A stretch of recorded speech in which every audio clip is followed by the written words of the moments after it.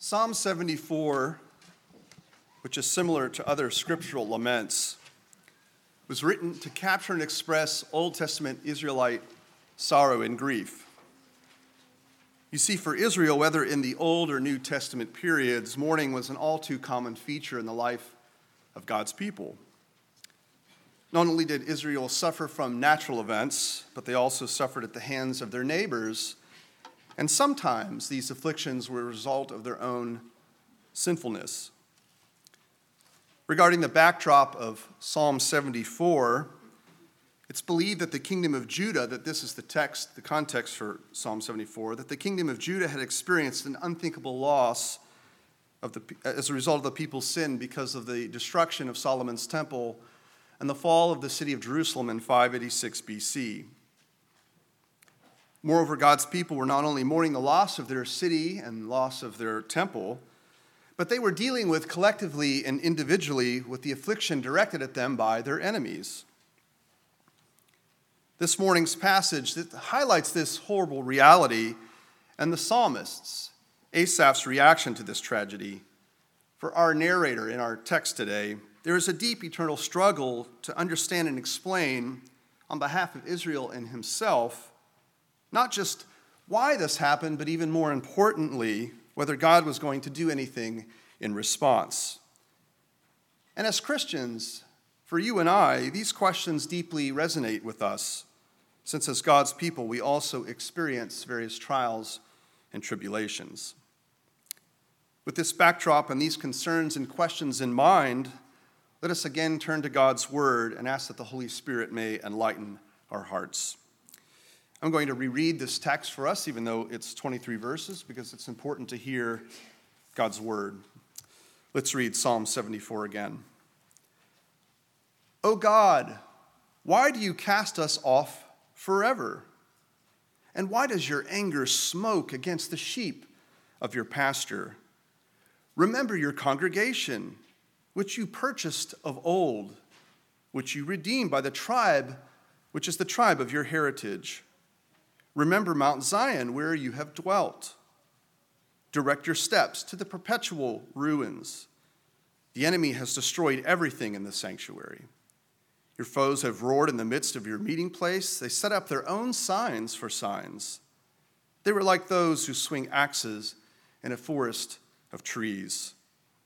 And all its carved wood they broke down with hatchets and hammers. They set your sanctuary on fire. They profaned the dwelling place of your name, bringing it down to the ground. They said to themselves, we will utterly subdue them. They burned all the meeting places of God in the land. We do not see signs. There is no longer any prophet, and there is none among us who knows how long. How long, O God, is the foe to scoff? Is the enemy to revile your name forever? Why do you hold back your hand, your right hand? Take it from the fold of your garment and destroy them. Yet God, my King, is from of old, working salvation in the midst of the earth. You divided the sea by your might. You broke the heads of the sea monsters on the waters. You crushed the heads of Leviathan. You gave him as food for the creatures of the wilderness. You split open springs and brooks. You dried up ever-flowing streams. Yours is the day, yours also the night. You have established the heavenly lights and the sun. You have fixed all the boundaries of the earth. You have made summer and winter. Remember this, O Lord, how the enemy scoffs and a foolish people reviles your name. Do not deliver the soul of your dove to wild beasts. Do not forget the life of your poor forever. Have regard for the covenant, for the dark places of the land are full of the habitations of violence. Let not the downtrodden turn back in shame. Let the poor and needy praise your name. Arise, O God, defend your cause. Remember how the foolish scoff at you all the day. Do not forget the clamor of your foes, the uproar of those who rise against you, which goes up continually. Let us now go to the Father in prayer. Lord, we thank you that you have given us your word. We thank you that you feed us daily and weekly by your Holy Spirit. through the prayers of your people, through the preached word, through study, through the fellowship of the believers, but because you, Lord Jesus, continually make intercession for us always. We pray now that you would be praying for us and interceding for us, that we may digest and understand this portion of your word. And we pray, Lord, that we would not just be hearers, but doers as well. We pray all these things in Christ's name. Amen.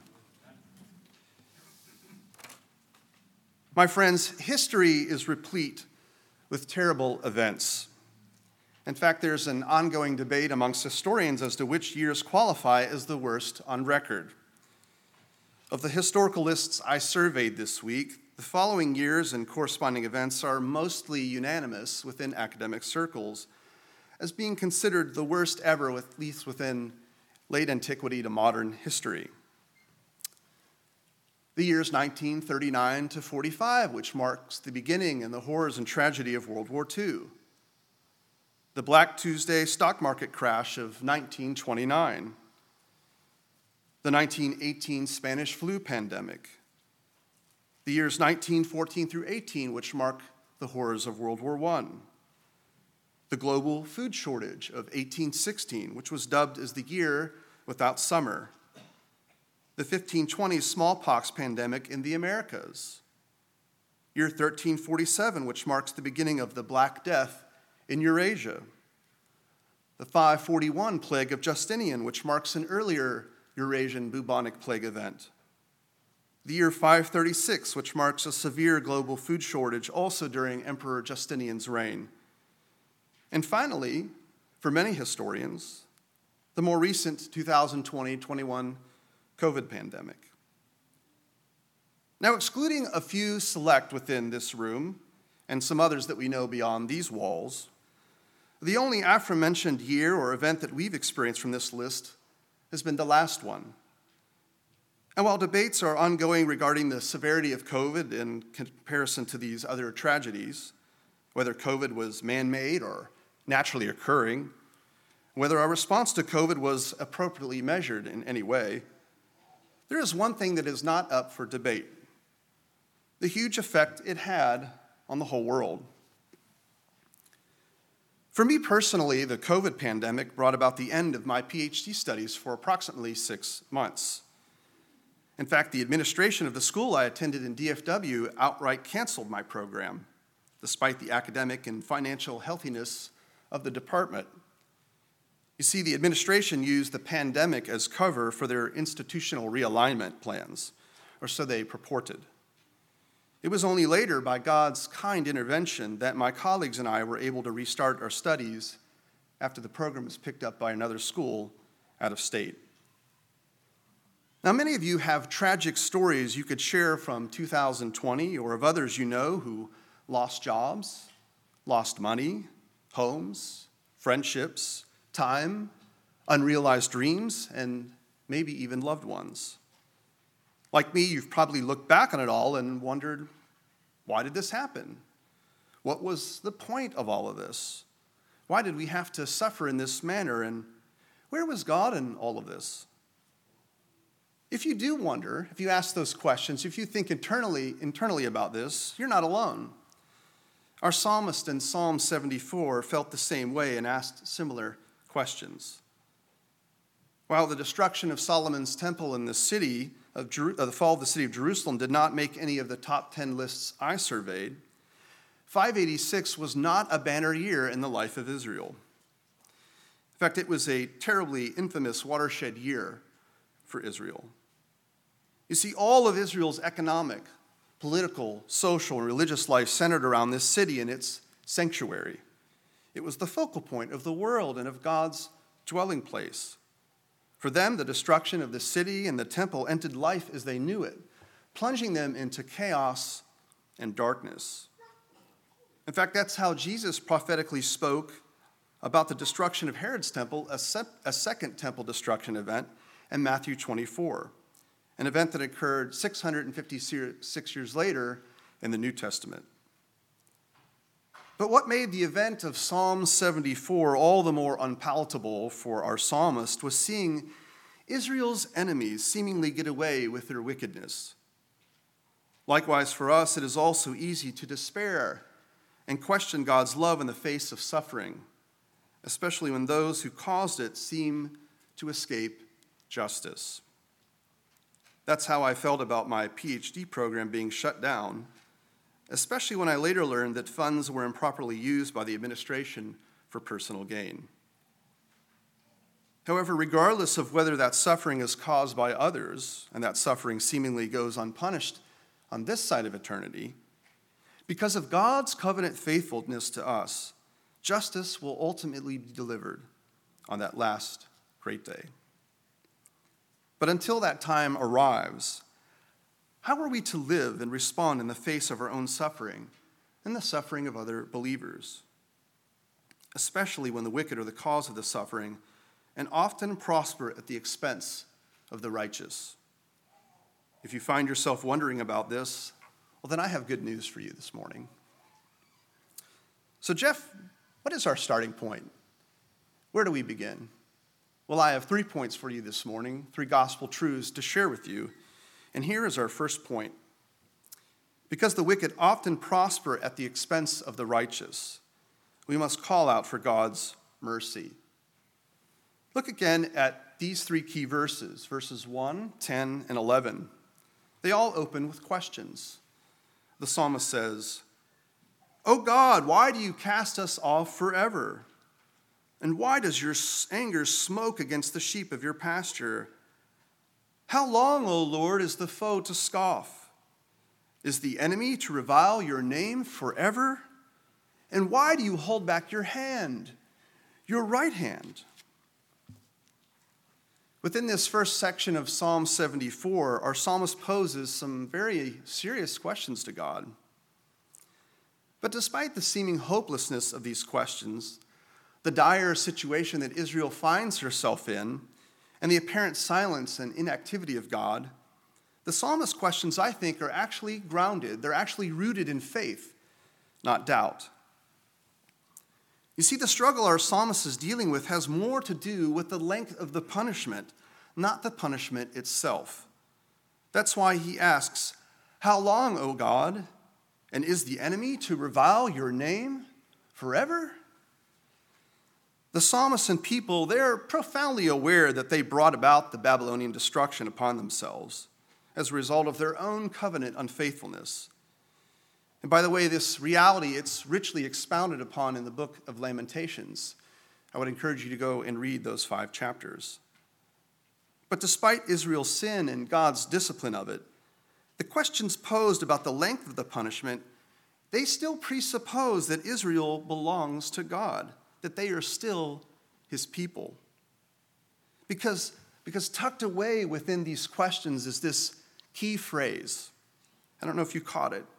It says this: "the sheep of your pasture." Now, I don't know about you, but that's a very comforting statement, even though the phrase is preceded by the words, "Why does your anger smoke against?" It's comforting because it expresses the psalmist's belief that Israel still is God's treasured possession. It expresses the belief that Israel is still God's special people, his firstborn son. It expresses the belief that Israel is still loved by God and that there is still a relational connection despite everything that has happened.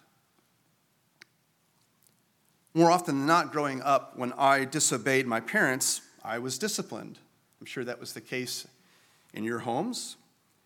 In fact, I can remember one particular occasion where my sin was quite grievous. You see, I'd been failing pre-algebra in 8th grade the whole first semester, every assignment. But instead of giving my parents these failed assignments, I decided to forge my father's signature on every last assignment, quiz, and test. I was eventually caught when my teacher mailed the whole semester's worth of forged papers to my father. Needless to say, it did not go well for me in the aftermath of it all. Despite the punishment I received, though, which I deserved, at no time did I ever think that my parents hated me or that they were going to disown me. Their discipline was restorative in nature and grounded in love. Now, this example from my life may reflect the type of experiences that you've had growing up, or it may not. Some of you may have not had parents who disciplined in this manner. Some of you may have had parents who withheld their love because of something that you did wrong. But I am here to tell you, my friends, that is not God. He does not love you capriciously, and he is not vindictive toward you.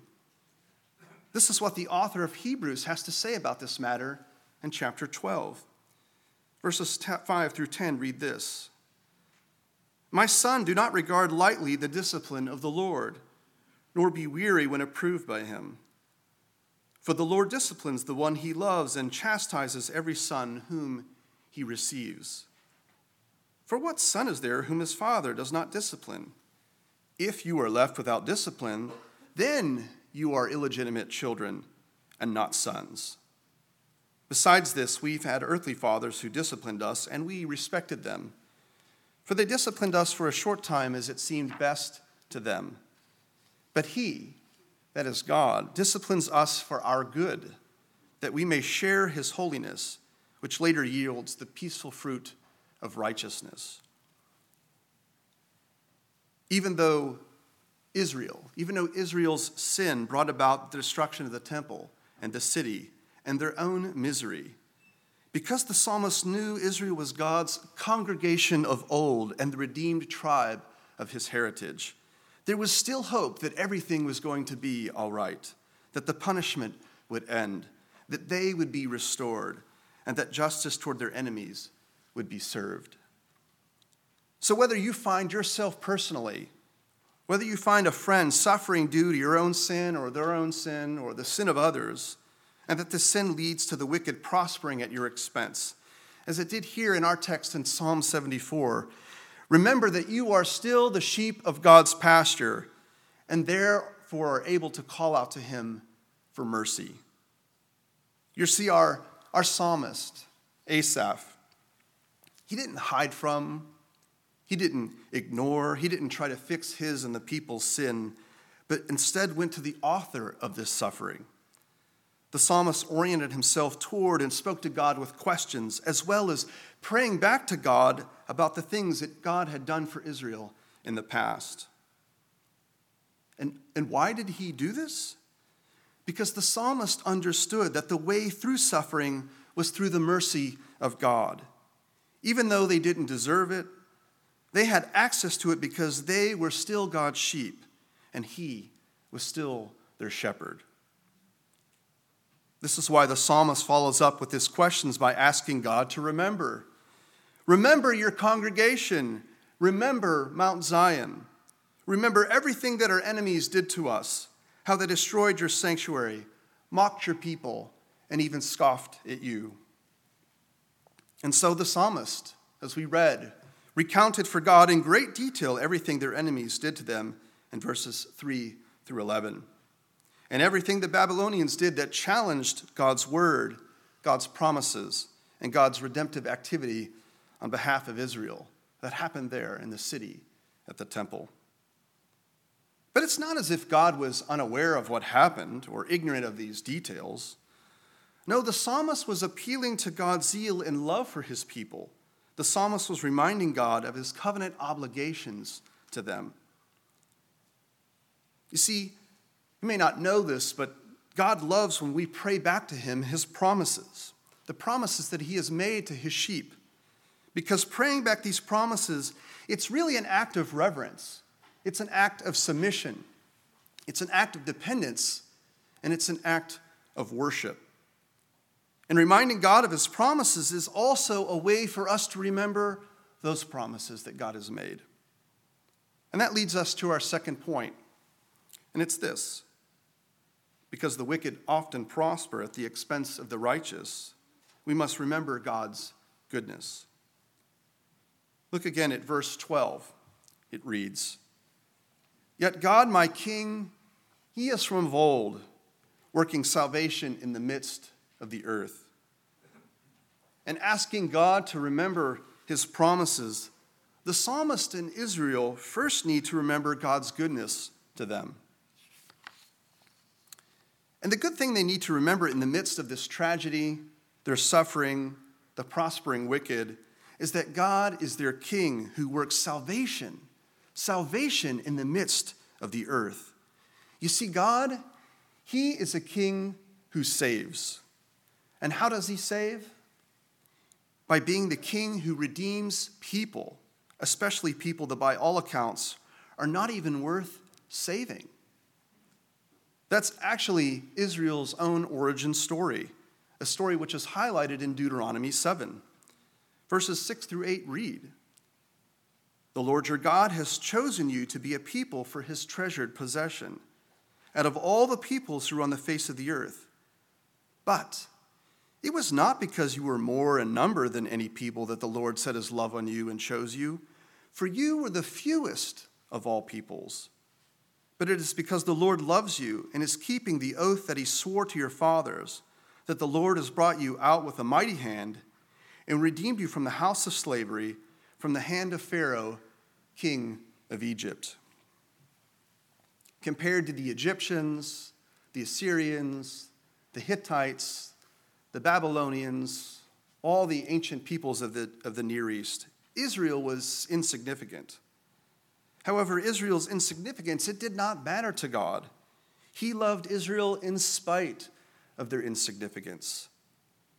However, Israel, they had forgotten their origin story. Israel forgot that God was the king of old, that God was the king who served them and saved them in ages past, that God is good, and so they needed to remember. They needed to remember that God is the one who broke the heads of the sea monsters and crushed the heads of Leviathan. They needed to remember that God created the world and everything within it. They needed to remember that God established the boundaries and the seasons of the earth. And that's the same thing for us, my friends. We need to remember. We need to remember God's goodness in the midst of our suffering, in the midst of the mocking and the scoffing and the prospering wicked. Because remembering God's goodness, it's a faith-building exercise for us. When we remember what God has done for us in the past, whether in our response to our sin, in spite of our sin, or because of other people's sin, we can hope in God for the present and then also for the future. However, remembering God's goodness is more than just the retelling of past stories or the recollection of facts. Remembering is actually about understanding the true reality behind the redemptive act, fact, or story being recalled. My friends, God is greater and more powerful than my sin, your sin, other sin, the suffering of the righteous, and the prospering of the wicked. The psalmist understood this reality, and that's why he recounted the deeds of God's goodness before the people in verses 12 through 17. They needed to remember that the God that would have done stuff for them in the past, for them, they would do it again in the future and even in this present time. Israel needed to remember that God's character is one of covenant keeping, that God's character is one of covenant faithfulness, and we need to remember this always as well. Which leads us to our third and final point, and that is, because the wicked often prosper at the expense of the righteous, we must hope in God's faithfulness. Now that the psalmist remembers and is recalled before the people God's goodness, his lament becomes a forceful plea that God would be merciful and act upon his goodness for the sake of his sheep. You see, no longer is the psalmist asking questions or recounting God's deeds of old, but he is imploring God. He is calling him to action. And so we read within verses 18 through 23 these key phrases. "Remember this, O Lord. Have regard. Do not deliver. Let and let not, and arise." In the Hebrew, half of the verbs are imperative in form and thus imply the psalmist is actually commanding God. He's saying this is a necessity. But what would give the psalmist such boldness to make demands of the king of old? Well, the psalmist's boldness comes from remembering that God is always faithful to his promises, that God is always faithful to his covenant people, no matter the circumstances that they find themselves in, that they have put themselves in. And though Psalm 74 never clarifies whether or when God acted, we know based on other scripture texts that God did act, and that he acted in ways that not even the psalmist could have anticipated. You see, within God's redemptive plans, there is always a short and long-term fulfillment of his promises. The short-term fulfillment is that God does punish the Babylonians for the wickedness, and that he does relieve the suffering of the Israelites. He does this through the Persians, who 47 years later conquer Babylon. And then shortly after, the emperor, King Cyrus, allows the Israelites to return home. But not just to return home, but to start to rebuild and even to self-govern. But beyond this judgment and mercy, there is still yet a greater judgment and mercy to come, the judgment and mercy of God that is brought forth in the Lord Jesus Christ. But the difference between the former judgment and mercy with the latter judgment and mercy is that the latter judgment and mercy is everlasting because it fully and completely deals with the sin of the world, the sin of the righteous, and even the sin of the wicked. Because not only is God good and faithful to the sheep of his pasture, but he is also so very kind, so very gracious, so very merciful, that he has invited, as Jesus spoke in John 10, he has invited other sheep which are not of his fold into his pasture, the Gentiles, his enemies, which we were and are counted amongst. While the suffering of Israel was difficult, while our suffering is difficult, especially when the enemies triumph over us and cause us to ask us questions as, "How long, O Lord?" as well as to make such demands as, "O God, remember your covenant." The delay in justice is not a result of God's lack of care, his slack, or because he is inactive, but because he is giving the impenitent, the enemies of God, time to repent, just as he did with Israel and just as he does with us. This is why Paul tells the Athenians in Acts 17 that the times of ignorance are over. Paul is imploring, he is begging his Greek audience to accept the gospel message because he knows that the day is coming when God will judge the world in righteousness by a man whom he has appointed.